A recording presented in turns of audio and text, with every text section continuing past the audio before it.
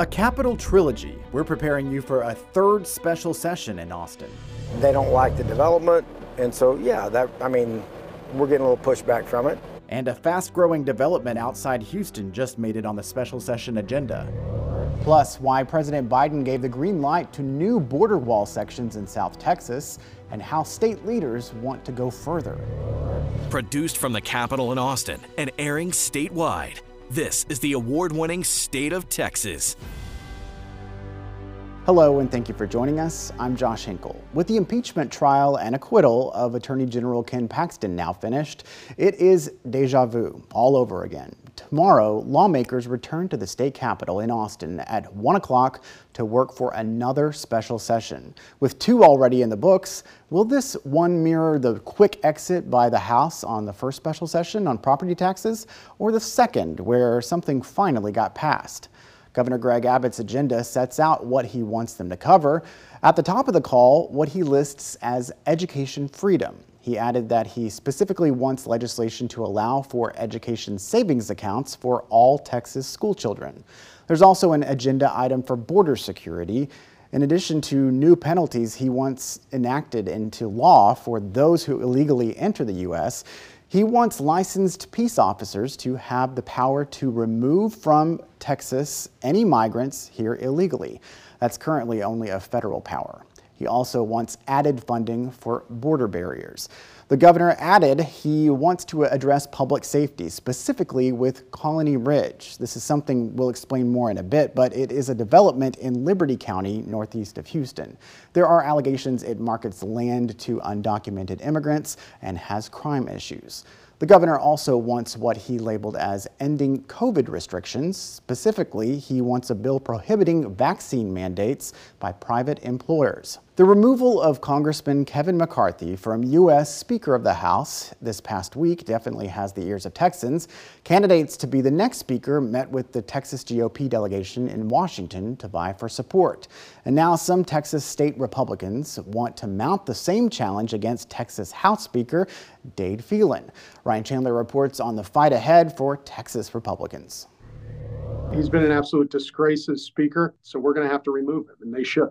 The Texas GOP turning on a top leader as some Republicans go after the gavel. We have wide open borders, we have no medical freedom, and we don't have education freedom. It should never have gotten here, and we need somebody in the Speaker's chair who will pass the conservative priorities. Brian Harrison is calling for Phelan's resignation. Representative, if not Speaker Phelan, who would you support for Speaker?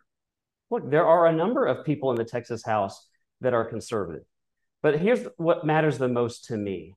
Texas voters elected Republican leadership, and they deserve bold, conservative Republican leadership who will adhere to the principles of limited government, who will fight for individual freedom, and who will not team up with the Democrats. Infighting. That's a symptom of the same intra-party feud that fueled McCarthy's removal. It's a national problem, but it's translated itself to Texas, obviously. Republicans are having an internal argument between mainstream Republicans and what can only be characterized as populist Republicans. But Texas is not D.C., as Speaker Phelan warned members in January, fresh off a decisive victory. Words of caution. Please do not confuse this body with the one in Washington, D.C. And in Austin, it seems the votes are still on his side. He is their main fundraiser, and taking him out of the chair would be as foolish as it was taking McCarthy out of the chair, because you have to have a strong speaker to go out and raise the money to defend your incumbents. Let's bring in Capitol correspondent Ryan Chandler now. Ryan, I know you just explained why it doesn't seem like this would happen, but is it even procedurally possible to do this in a special session? It is possible, Josh, if not highly improbable that anything would come of it. Remember, we usually elect the speaker at the beginning of regular sessions every other year in Texas. We haven't seen a move like this try to come up during a special session, now the third special session of the year. But what that would look like is a member would bring a motion to vacate, very similar to what we saw this week in Washington, D.C. And if that got a majority of members, then it would vacate the chair. They would elect a new speaker. I don't see that happening. Dade Phelan still has wide support in the House. Remember, he was elected 145-3 on a broad overwhelmingly bipartisan vote just back in January for his second term as Speaker. Let's get into some of the topics for the session. We do know what a bill on those education savings accounts would look like, but we know public school districts have called for more funding. That's not on the call. Last weekend, Texas school superintendents banded together showing they will oppose any plan that means less money for public schools. The Texas Association of School Boards and School Administrators held its annual convention in Dallas. This time, school board members from districts of all sizes and political leanings addressed the media, saying plans to let parents use state money to pay for private school will make a bad situation worse. Texas ranks 43rd in per pupil funding nationally. With all of its resources, Texas still ranks near the bottom in funding for public education. We're not interested in compromising for vouchers to gain school funding. This is a hill that we're willing to die on.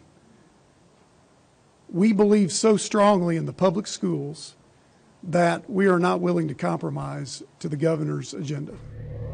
One of the potentially more obscure items on the special session agenda has to do with a residential neighborhood coming under scrutiny. Colony Ridge, a residential development 30 miles north of downtown Houston, has come under fire by numerous conservative media outlets. The claim is it is a haven for illegal immigrants. Trey Harris, one of the developers, disputes these portrayals. He actually invited lawmakers to see the situation for themselves. They're not real happy about all the development that's coming in. They had a little, what they felt was a little quiet community that of about 600 people, and now we've moved 40,000 people in on top of them, and so they don't like the development. The local sheriff's office says it needs more officers to patrol the region, but described the crime rates as not any worse than other parts of Texas. The development broke ground 20 years ago. Harris notes that he also has donated more than $1 million to Governor Abbott's campaigns. I'll answer one question on the border wall. The border wall, the money was appropriated for the border wall. I tried to get them to reappropriate, to redirect that money. They didn't, they wouldn't. And in the meantime, there's nothing under the law other than they have to use the money for what it was appropriated. I can't stop that. Do you believe the border wall works? No. Just this past week, the Biden administration announced it will waive 26 federal laws in Starr County in South Texas to allow construction of the border wall to resume. The Department of Homeland Security posted the announcement, including waiving such federal laws such as the Clean Air Act, the Safe Water Drinking Act, and Endangered Species Act. The money for construction comes from federal funds appropriated in 2019 during the Trump administration. The new construction could add up to 20 miles of the existing border wall. But as with a special session agenda, Governor Greg Abbott continues to assert Texas has a right to pass border policy without the federal government. The Justice Department is still suing over practices such as the buoys placed by the state in the Rio Grande near Eagle Pass and razor wire added to the banks of the river. Members of Customs and Border Protection have cut the wire in places to allow migrants in for processing of asylum claims. When they are abandoning the rule of law, we cannot cooperate with them when we will not be an accomplice to that. Instead, we have to alter our strategies so that we, the state of Texas, are using every tool that we can to enforce the rule of law in Texas.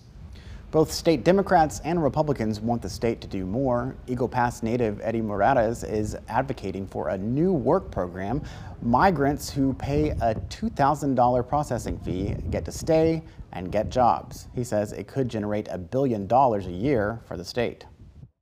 We need to make sure that we address the issue itself, and that's getting these folks and sending a clear message to Latin America that if they come into Texas, they will be asked to pay into the system, not take from the system. But it is not just Eagle Pass. Our colleagues at BorderReport.com noticed migrant traffic picking up in Brownsville in South Texas. Agents told Border Report nearly 4,000 who crossed illegally were apprehended in the sector just last weekend. In fact, the number of people stopped at the U.S.-Mexico border in some form or fashion is nearing record levels. The September numbers are still being calculated, but August saw more than 232,000 people logged by border agents. Last time it was the this high was back in December. Anyone deemed inadmissible by the government now deals with a Title VIII expulsion. That means anyone who crossed illegally could be banned for at least 5 years from re-entering the U.S. Invoice did not exist until 7 p.m. on the 1st, after the whistle blow, after notice that people were looking into it. If that's so evident, why don't you put that in evidence? They never made it to senators, but they will see the light of day. We're looking at newly released documents to the public after never making it to Attorney General Ken Paxton's impeachment trial.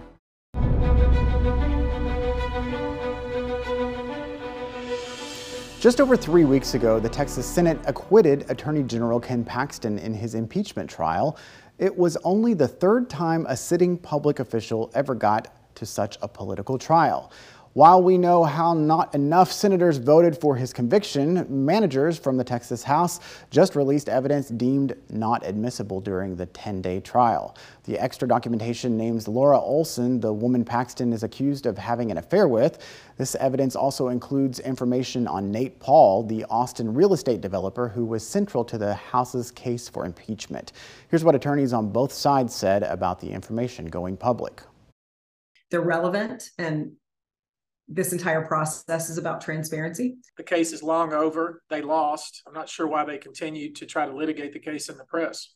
Joining me now is Capitol correspondent Monica Madden. Monica, give us a little more on these documents, because we're talking about hundreds of pages, right? Yeah, Josh, that's right. The documents show more about the contracting home renovations for the Paxton's Austin home. And House managers allege the work was a bribe by Nate Paul in exchange for help with legal issues. Now, you might remember that Paxton's former personal assistant, Drew Wicker, he actually testified during the impeachment trial, and he said that he walked away with the impression that Paul was involved in the renovations of the Paxton's home, but ultimately couldn't prove that conclusively. However, these new emails reveal closer ties between the contractor communicating updates on the renovation directly with Paul.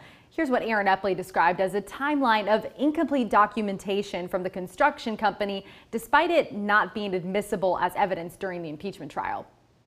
And the absence of evidence is evidence. There was no intention or documentation that suggested Ken Paxton ever had the desire to pay a bill, and there was no bill. The Attorney General's legal team has noted that Paxton ultimately directed the head of his blind trust to pay for the renovations, proving no bribe. If that's so evident, why don't you put that in evidence? I guess they could have put into evidence had they had any relevance. So I'm not sure what they're doing. Now, I want to be clear that Paxton's personal attorney has said that the FBI is reportedly investigating his client, but the feds have not filed any charges yet. And of course, Josh, we know that Paxton denies any and all wrongdoing in this. Well, even though the political case is over, this clearly isn't finished. What's the latest on the original lawsuit filed by the whistleblowers from his office? That's where things get a little interesting, Josh. They petitioned to the Texas Supreme Court to get this moving back along on the docket again. And the High Court agreed that the lawsuit should be active again and made that kind of ruling. There was a settlement back in January for roughly $3.3 million between the Attorney General's office and those former employees known as the whistleblowers. But it hinged on the legislature approving that money, since it would have been taxpayer dollars. And as we have reported, that's what started that initial investigation leading to the impeachment. So it's tough to say how this all will actually turn out, Josh.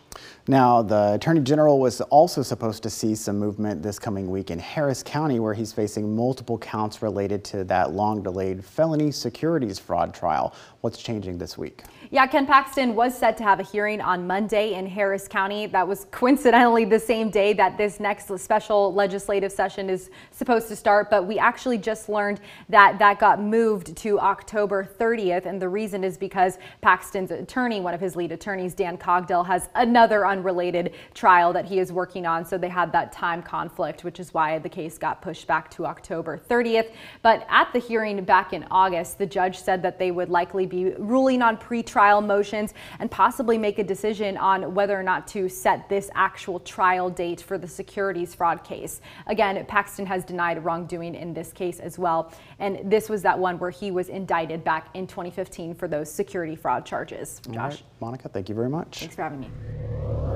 How could you mix up these people? A daughter is calling for change in the nursing home industry, following what the state called an error after her mother's death. We look at the impact a new federal proposal will mean for Texas care centers.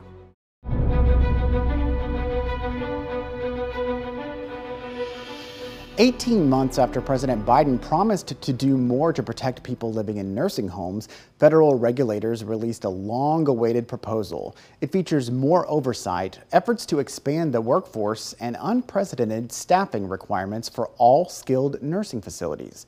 Avery Travis digs into the plan and how it could affect thousands of Texans. I was upset. Lori Mitchell still isn't sure how it happened. And it shouldn't happen. I mean, to anybody.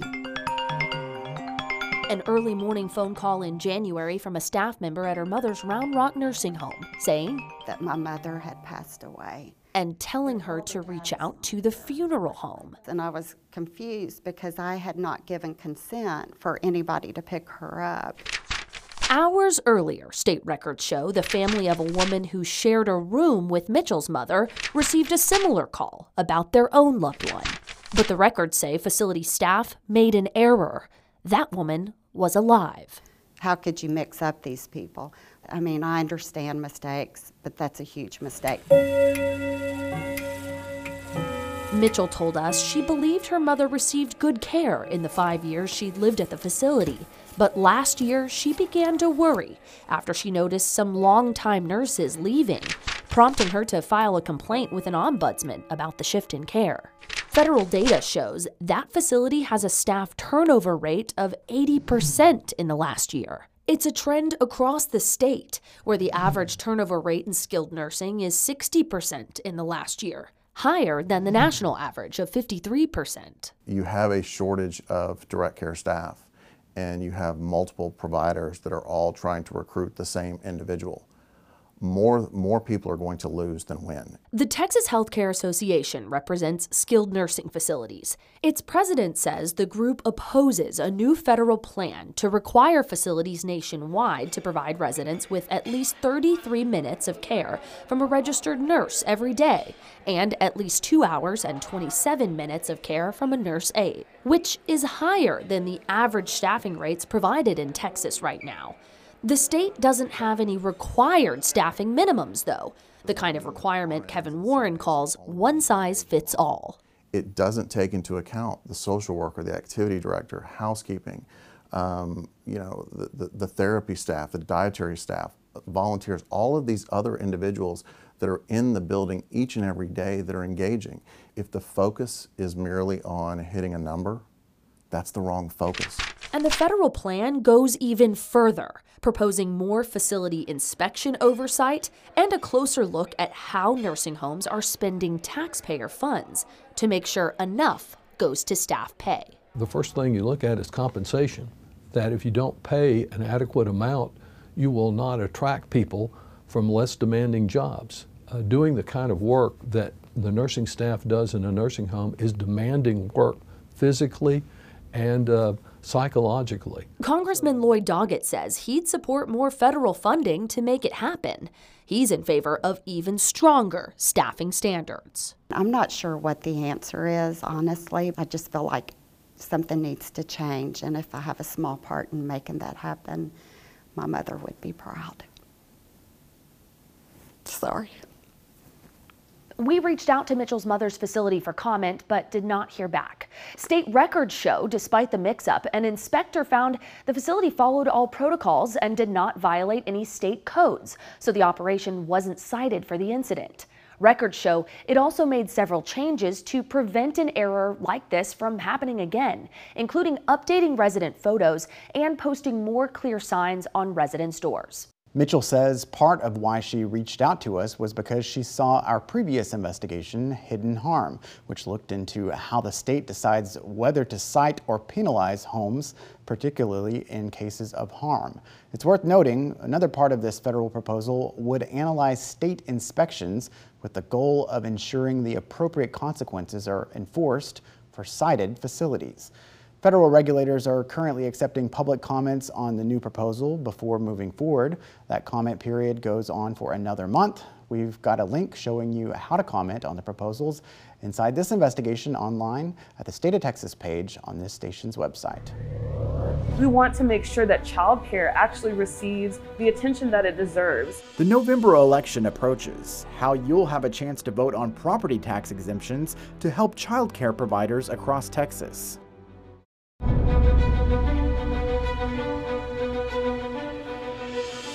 Your vote, your voice. November 7th, Election Day, is just about a month away. Texans will head to the polls to vote on a series of constitutional amendments. One of them includes Prop 2, which would allow some property tax exemptions for child care facilities. Supporters say the property tax relief for facilities will help offset other operational costs, making extra room in budgets for things like teacher pay. If facilities were able to lower their child care property taxes, then they'd be able to keep child care tuition rates steady. It's going to make a big difference when child care businesses can actually write off property taxes, especially when there are high rates on those things. Voters will approve or deny Proposition 2, as well as more than a dozen other constitutional amendments. Reminder, if you or someone you know still needs to register to vote, you better get on it. Tuesday, October 10th is the last day for you to register. You can mail out a form from votetexas.gov and send it into your county clerk, or stop by and complete it in person. Thank you again for joining us for State of Texas. I'm Josh Hinkle. We'll be back next week to bring you an in-depth look at Texas politics.